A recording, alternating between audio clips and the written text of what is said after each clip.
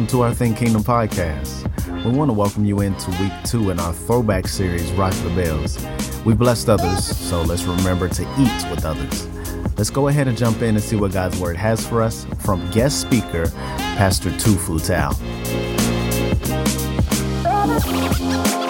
Today I'll be speaking on eating with others, and the passage is coming from Acts chapter 11. If you have a Bible or an app, you can find your way to Acts chapter 11. As we get started, I've got a question for you all. What is the worst thing that someone has made for you to eat? What is the most disgusting, worst thing that someone's made for you to eat? For me, a couple years ago, my church took a trip to Peru, and we went to the Amazon. And if you know anything about the Amazon, they eat the things that live in the Amazon. And they're very poor people. They don't have much, but they found out that there are these guests coming from America. And so they scraped together all that they had. We showed up at the dinner table, and what we found was guinea pig. Guinea pig. Now, I don't know about the Amazon. I'm sure this is pretty common to their diet. But in America, we don't eat guinea pigs, right? I was surprised, but here's what my pastor said. Where the Lord leads, we follow. What the Lord feeds, we swallow. So we sat there cutting up our guinea pig and doing our best to stomach it. Now, here's something for you guys. When you host someone, how do you feed them? I'm sure you don't give them guinea pig, but you probably give them your best. The scary thing, though, is sometimes our best looks like guinea pig to others, right? We're trying our best to host them. We're being really polite, right? Or very hospitable. We dress up, and then we give them our very best, and it still doesn't feel like enough. And that's the really scary thing about opening up your home and your kitchen table or your dinner table and inviting someone into the messiness of your life, and you give them your very best, and still that might look like it's not enough. What if they're disgusted? What if they don't like it? What if? But the thing that I know is that God honors us when we honor others. God honors us when we honor others. And so here's a question I want you all to consider throughout this message. How do we intentionally use our table for influence? How do we live intentionally and use our table for influence? See, the early church had this problem. The early church was composed of a diverse group of people. Now, in Acts chapter 2, verses 9-11, right before the Holy Spirit falls, we know that there's all these people gathered in the city of Jerusalem, and then the Holy Spirit falls on this group, and they are from all over. Here's Acts chapter 2, verses 9-11. Parthians, Medes, Elamites, Mesopotamia, Judea, Cappadocia, Pontus, Asia, Phrygia, Pamphylia, Egypt, Libya, right? All kinds of folks, Jews and converts to Jews or Judaism, Cretans and Arabs. And guess what happened? When the Spirit fell, they all heard the word of God declared in their own tongues. Such a diverse group of people all hearing the word of God in their own tongues. And with such diversity, there was bound to be conflict, you'd think, right? So many different types of people all gathered together. The Holy Spirit is working, and there should be conflict, but no. Actually, it's the opposite. They all heard the wonders of God declared in their own language. There was unity.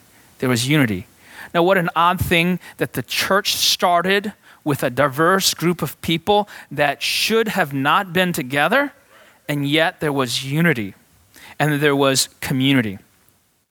As we consider this, I want us to turn to Acts chapter 11, verses 1.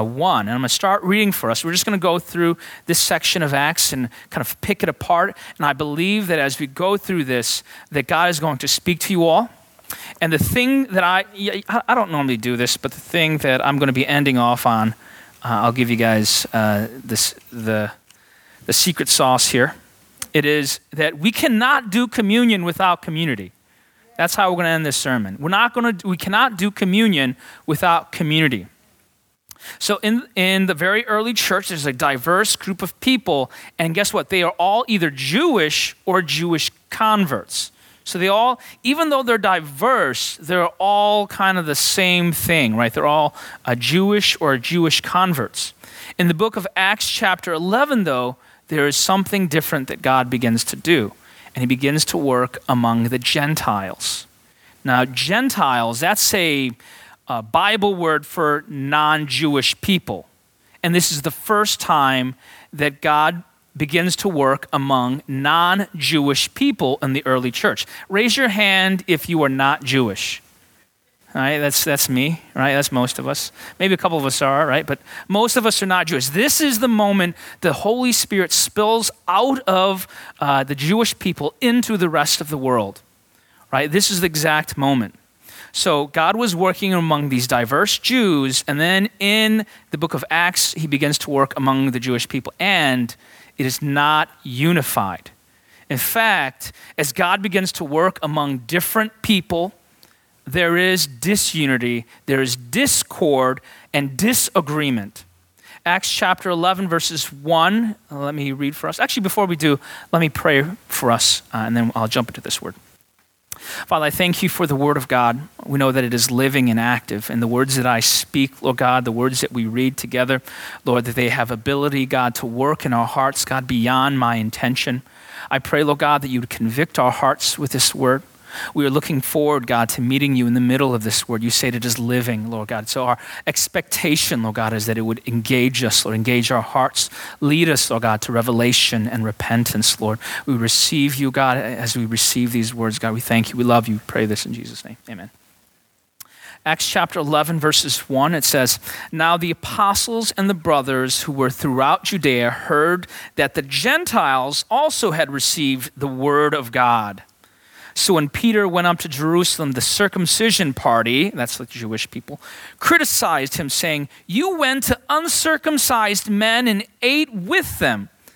But Peter began and explained it to them in order. 'I was in the city of Joppa praying in a trance. I saw a vision, something like a great sheet descending.'" And I'll stop there. So this is what's going on, guys.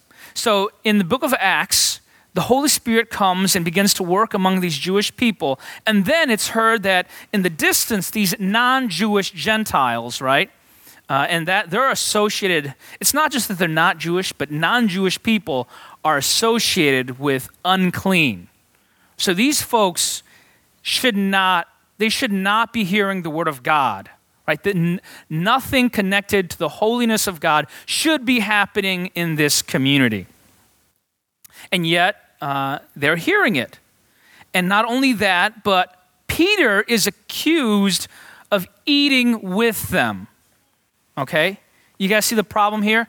Peter, who's one of the disciples, he's like right there hanging out with Jesus all this time. He is accused of hanging out with the unclean. And Peter in the past, he's been like, he gets in trouble. He's kind of hot-headed. And he starts getting into it. He's like, you know what? Actually, you're right. I did. And he begins to tell them this vision that unfolds. So let me continue reading here. Verse 4, starting from the beginning, Peter told him the whole story. "I was in the city of Joppa praying in a trance. I saw a vision, something like a large sheet being let down from heaven by its four corners, and it came down to where I was. I looked into it, and I saw four-footed animals of the earth, wild beasts, reptiles, and birds. Then I heard a voice telling me, 'Get up, Peter, kill and eat.' And I replied, 'Surely not, Lord. Nothing impure or unclean has ever entered my mouth.'"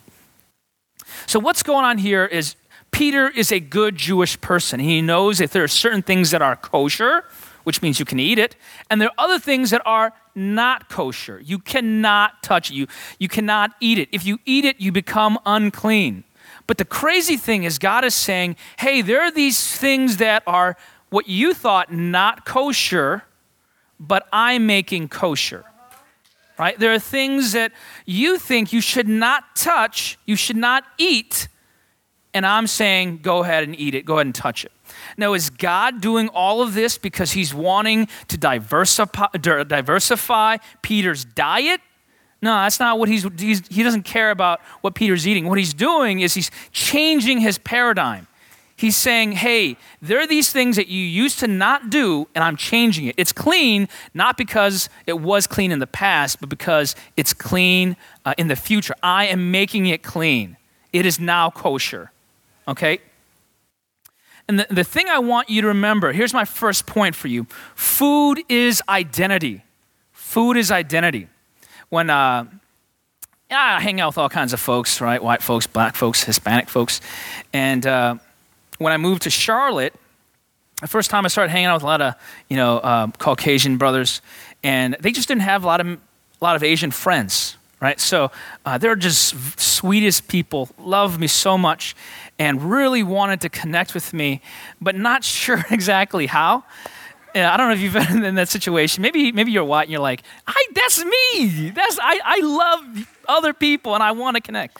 Well, that's them. They were trying to connect with me, and they're like, Tufa, we love you so much. Hey, man, the crazy thing, I had Chinese food the other night. I said, woo, okay, this is how we're going to start. I was like, oh, yeah, that's great. I'm not Chinese. I love Chinese food, though. And he's like, oh, okay. Oh, sorry, I didn't mean to. And I was like, a thought occurred to me. Food is identity, right? Like, this brother, he's sweetest ever, loves God. And as he's trying to connect with me, he's starting with food. Because that's how we all. And the crazy thing, like, food, right, identifies a person. Like, we can say, hey, I'm going to get Italian food. I'll get Chinese food. I'll get Mexican food, right?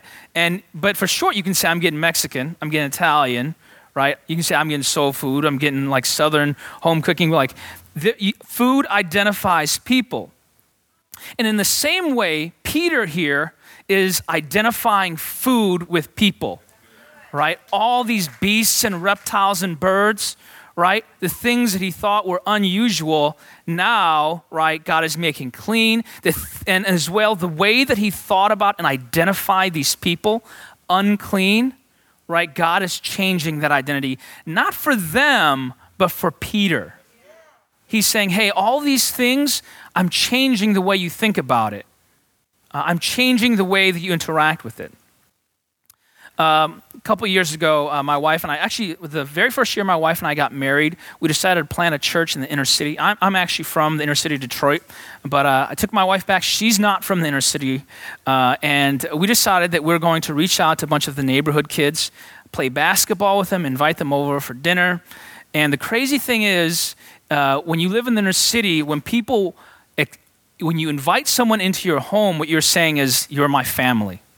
Okay, and they invite you into their home, right? And you are their family, right? And there's no embarrassment. It doesn't matter what your house looks like, right? You're just family. Okay, so these kids, I'm playing ball with them. I invite them over to my house, right? They eat dinner. And then what I find out is the next day, uninvited, they show up at my door. They're like, hey, Tufu, Grace, you guys in there? I'm like, yeah, we're here. Can I come in? And they just plop themselves at the dinner table, and they eat whatever we have, right? That's just how it works. Every night, if they're free, they just come over. I was really surprised by this, but I was really even more surprised by how they responded. So, we don't eat the same things they eat, right? Like, our palate's a lot more diverse, right? So we love Indian food, and a lot of these kids, they grow up, they eat pizza, hamburgers, French fries.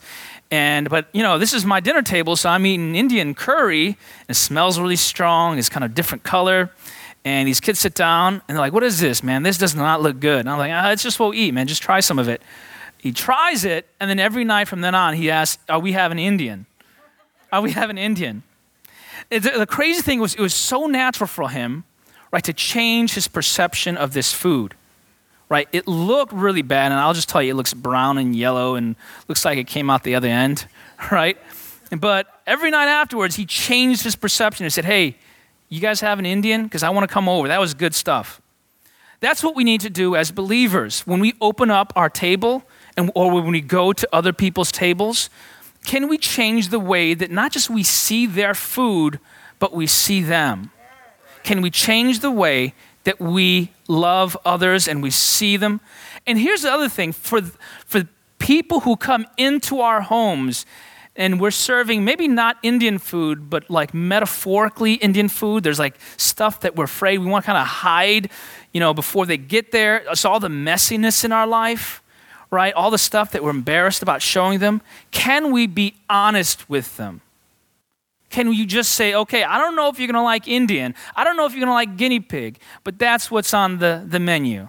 Like, this is us. I'm going to be honest with you.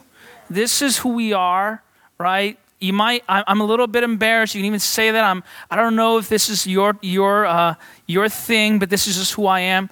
It might not be their thing, but you know what's going to happen? They're going to say, hey, that guy is honest.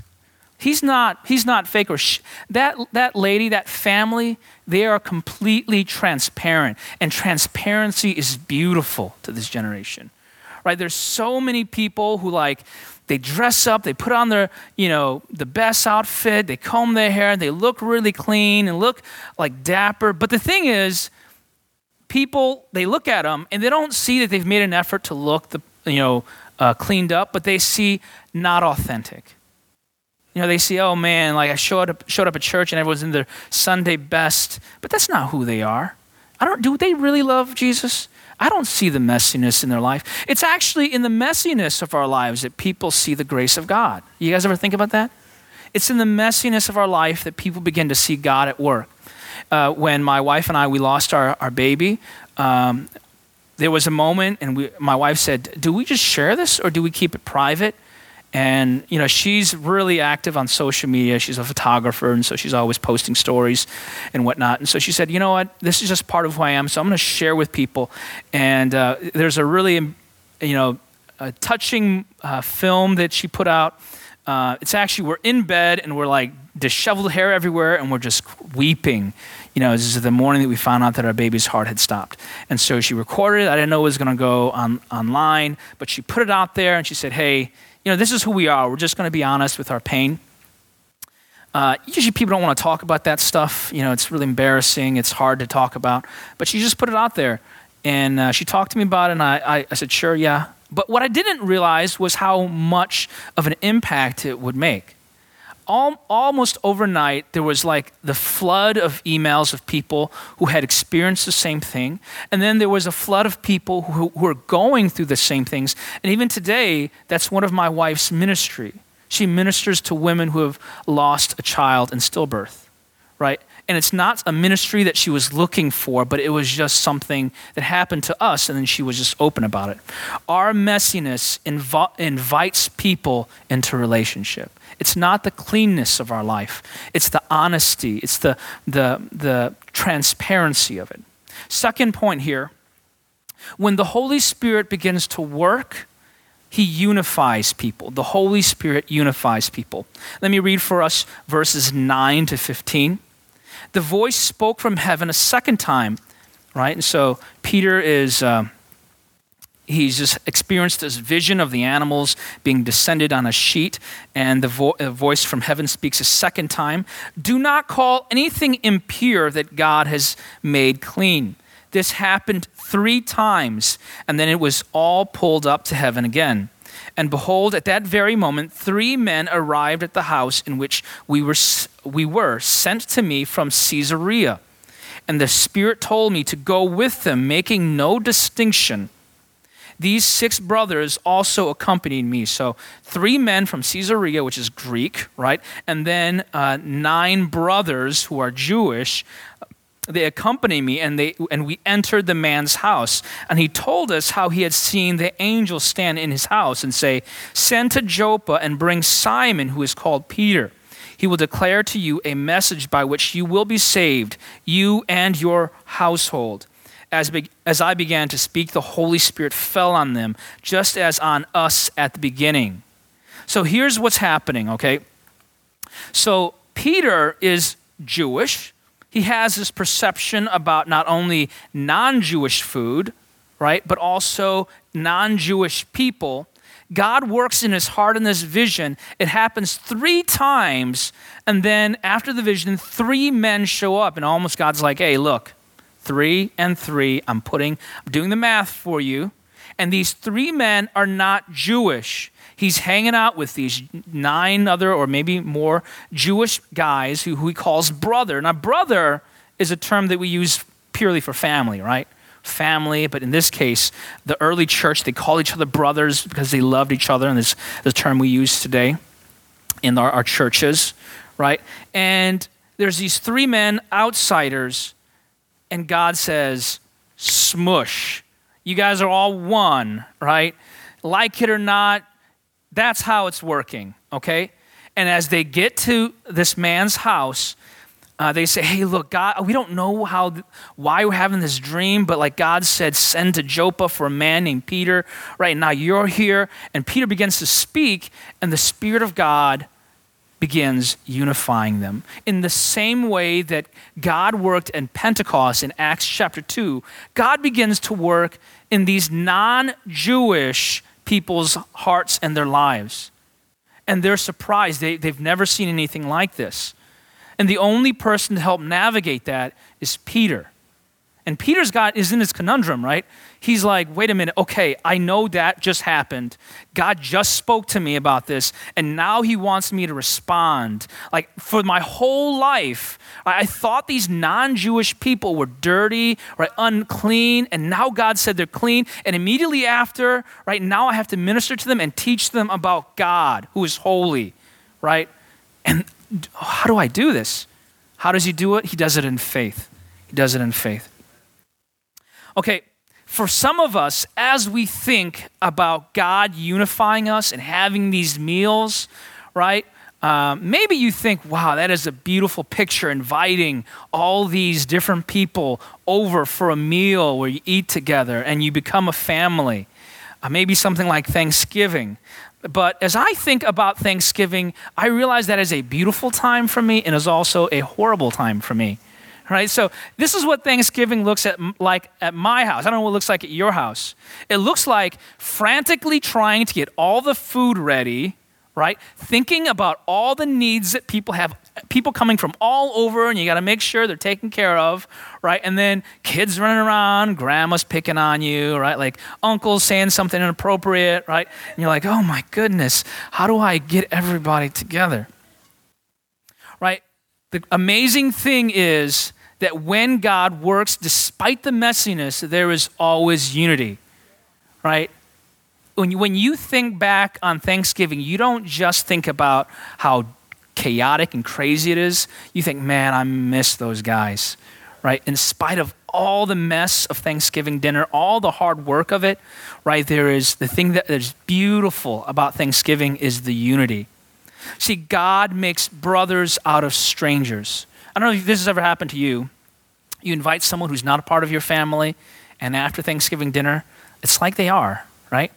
Like your coworker or, friend, excuse me, someone who, is just kind of, distantly familiar to you, and you're like, you don't have any plans for Thanksgiving?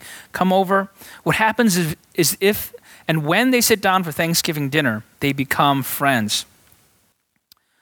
And that is the same thing that our Heavenly Father does in community over a meal.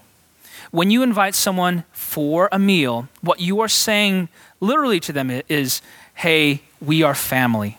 We are family. When a guy asks a girl out for a date, right, ideally what he's hopefully doing is taking her for a meal and saying, hey, we could be family. Like we could. Not that like he's saying like maybe I could marry you. Like, hey, picture this. Hopefully they're not family, guys. When we create these experiences where people come into our homes or we go to a meal at a restaurant, what we are saying is, ignore everything that you thought about us. You are close to me. Recently, my coworker, who's not a believer, he invited me over for dinner. And I was really surprised because, I'm a teacher when I'm not a pastor. I'm a teacher. And we were in the middle of a pandemic, so I didn't really hang out with this coworker for almost a year. And after the pandemic, we were both still trying to get comfortable with people. And he saw me, and it's almost like he missed me. And I haven't seen this guy for a year. I thought we were close, but I didn't know how close we were. And he says, hey, man, I want you to come over for dinner. And my wife and I, we're going to cook for you guys. I came over, and it was like he prepared his house. He prepared this meal.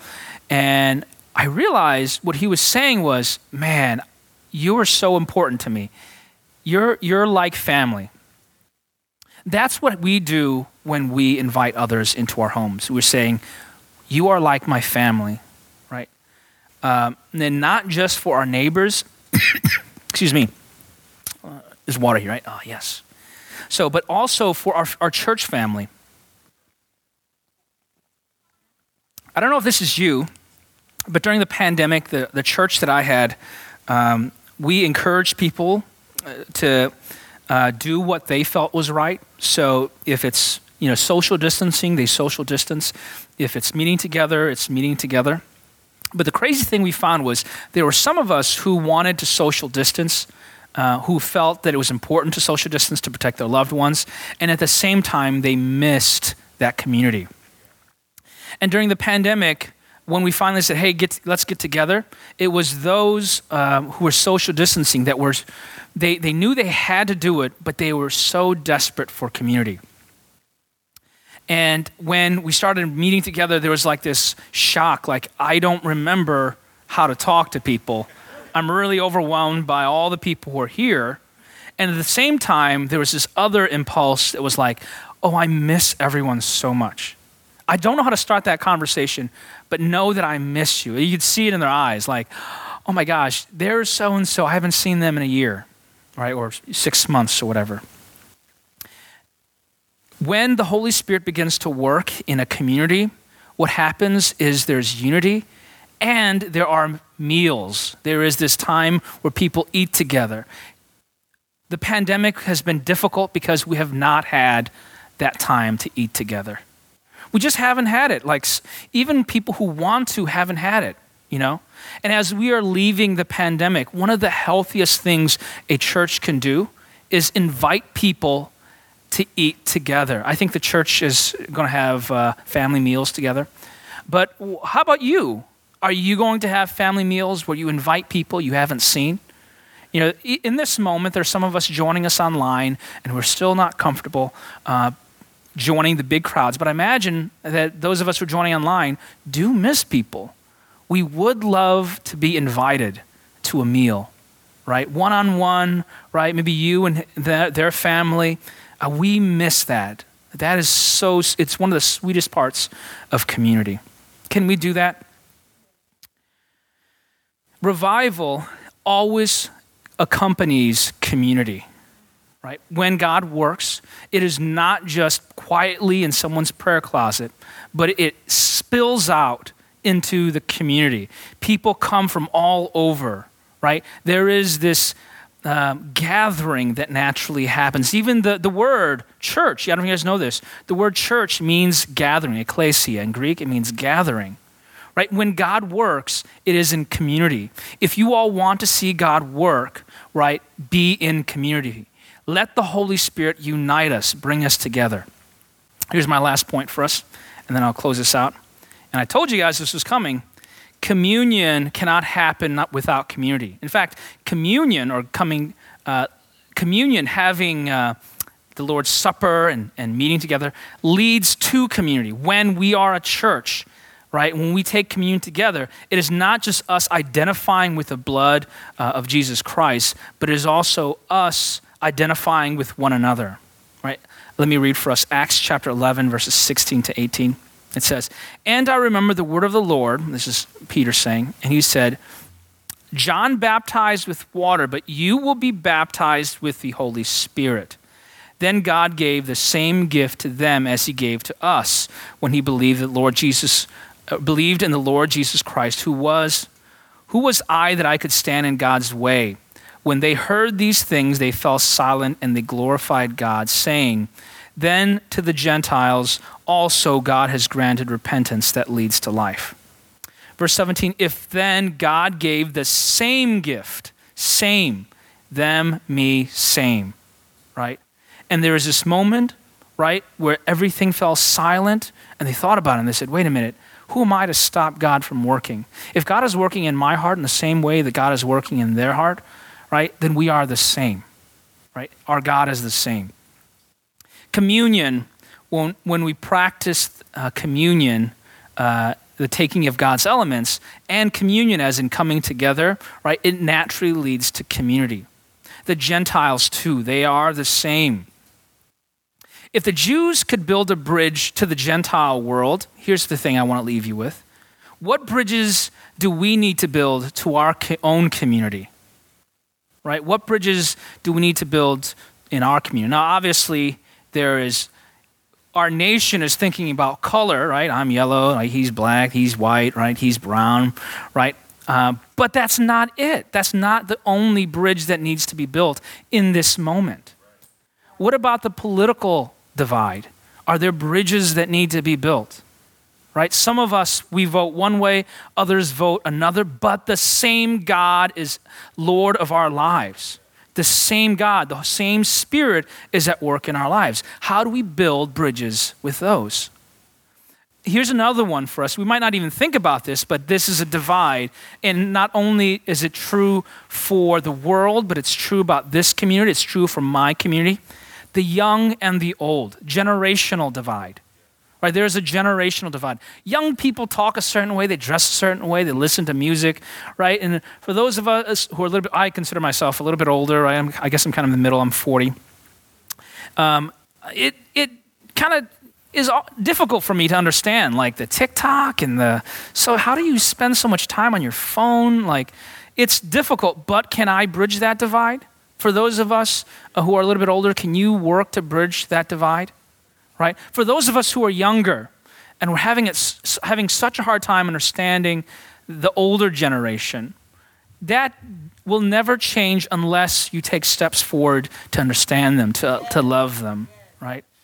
And this used to happen in high school where I don't know if it still happens in high schools nowadays, right? But no, not so much as a high school teacher, but when I was a high school student, there was like the jocks and the nerds and, the band kids. Well, we do that sometimes in our own communities, right? With the young and the old, like there's this group and that group. But what would happen if we loved one another and we were unified and you tried to build bridges and talk to people who were from a different generation, from, that you didn't understand? And not in a judgmental way, but kind of just, hey, why? Why do you do this? Who are you? Here's another one, and I don't know if you guys struggle with this, right? But many churches I've been a part of struggle with this. It's very difficult for single mothers to come into church. I don't know if you guys know that, right? It's very difficult because everything is like the married couples are hanging out and that couple and single mothers or single fathers, right? It's sometimes like, I don't know where I fit in. I know where my kid fits in and I want them to have the best, but I don't know where I fit in. What does it look like for us as believers to build bridges to these brothers and sisters who are from single parent homes, right? That's for us to reach the widows and the orphans, we have to do that. For us to be religion, we have to do that, right? And here's another one. It's getting a little bit uncomfortable in here, guys, but these things are all essential for building community, right? Wealth and poverty. I grew up poor, right? I'm a teacher, so I'm still poor, right? But here's something that I know about people who are poor, right? We think about the rich in a way that is not true of who the rich are, right? We think like, oh man, that guy is so stuck up. Whether he's stuck up or not isn't irrelevant. But in our minds, we think, oh, they have money, so they have to be stuck up. Right, and so I'm not going to talk to them because I don't want to feel bad. But what if one of the divides that happens not just in the world out there, but in our own community, is that we don't make those intentional moves to invite them into our homes to meals, right? Because we're like, it's just it's going to be like feeding them guinea pig. They're going to feel embarrassed for me. No, this is how we build community. We let them into the messiness. And the reverse side, I can't speak for this side because I'm not rich, but many of us who maybe like you're a little bit better off, you may have thought about poverty in a way that's not true about people who are poor, right? It's Here's one thing. When my wife moved into the inner city with me, her parents, who are a little bit better off, they said, "Oh my goodness, that's got to be really dangerous." And you know what my wife said? "I have never felt safer in my whole life living in the inner city." And you know why? It's because all of our neighbors know us, and they're always looking out for us, and the community is so tight. And I overheard her talking to her mom. She's like, "Mom, like, you don't understand. Like, if anything happens in our street, someone calls my phone. Like, it's crazy, like, how much people are looking out for each other." And not only that, but we have never starved in that neighborhood. Never. Like, here's what's happening every single Friday, Saturday, Sunday, Monday, every single day of the week. Someone's like, "Hey, you hungry?" Like, "Oh, hey, we're making this, we're having a cookout, we're doing this." Someone stops by and checks up on us. We've never starved, right? Even though I was a pastor at the time and didn't make any money, we never starved. And my wife was talking to her mother and said, "Mom, don't worry about us. You don't even know what you're missing out on. Like, it is really great here." All right, so maybe we have certain views of poverty that's just not accurate. A good pastor friend of mine says, the poor don't think about poverty in the same way that the rich think about poverty, right? So rich, they think about poverty and wealth in terms of dollar signs. The poor, they don't even think of themselves as poor. Like, they think about poverty as relationships. They're not poor because they have all these relationships, right? So how are we thinking about our world? How are we thinking about the others? What things are just untrue? How have we classified the others as unclean? And how can we listen to the Spirit of God and bridge those divides? I'll close off with this here. Acts chapter 2, verse 42. This is the verse, right, that sets the church in motion. Acts 2:42, it reads, "They devoted themselves to the apostles' teaching and to fellowship, to the breaking of bread and to prayer." Let me read that one more time.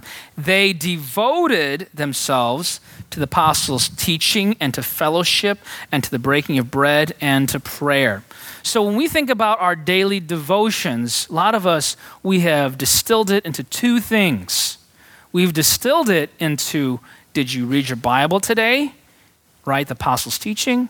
And did you pray today, right? And if we do those two things, we check off a box and we pat ourselves on the back and we say, "I'm a good Christian because I did my devos today," right? But what Acts 2:42 talks about in terms of devotions is actually four things, okay? They devoted themselves to the apostles' teaching and to fellowship and to the breaking of bread. So not just fellowship, but also to the breaking of bread. For us to practice our devotions as the early church practiced devotions, there are two more things that we need to add.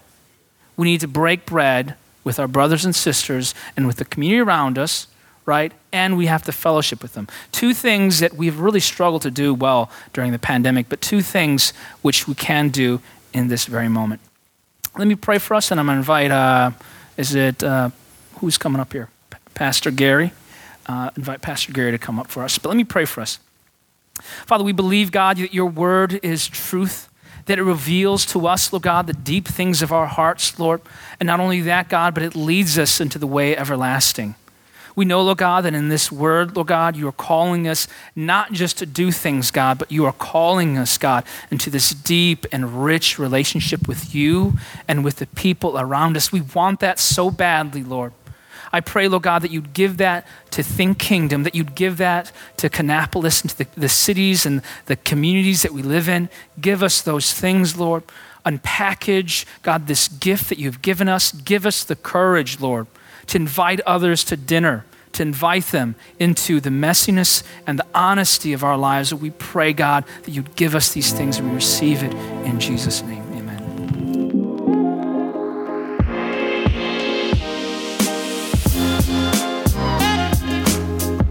And that was guest speaker Pastor Tufu with Rock the Bells Part 2.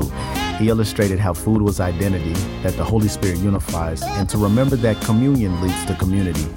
If you're blessed by anything you hear on this podcast and you feel led to give, feel free to text the word GIVE to 704-741-3737 If you are anywhere near Charlotte or surrounding areas, come by and visit us at 465 South Cannon Boulevard here in Kannapolis, North Carolina.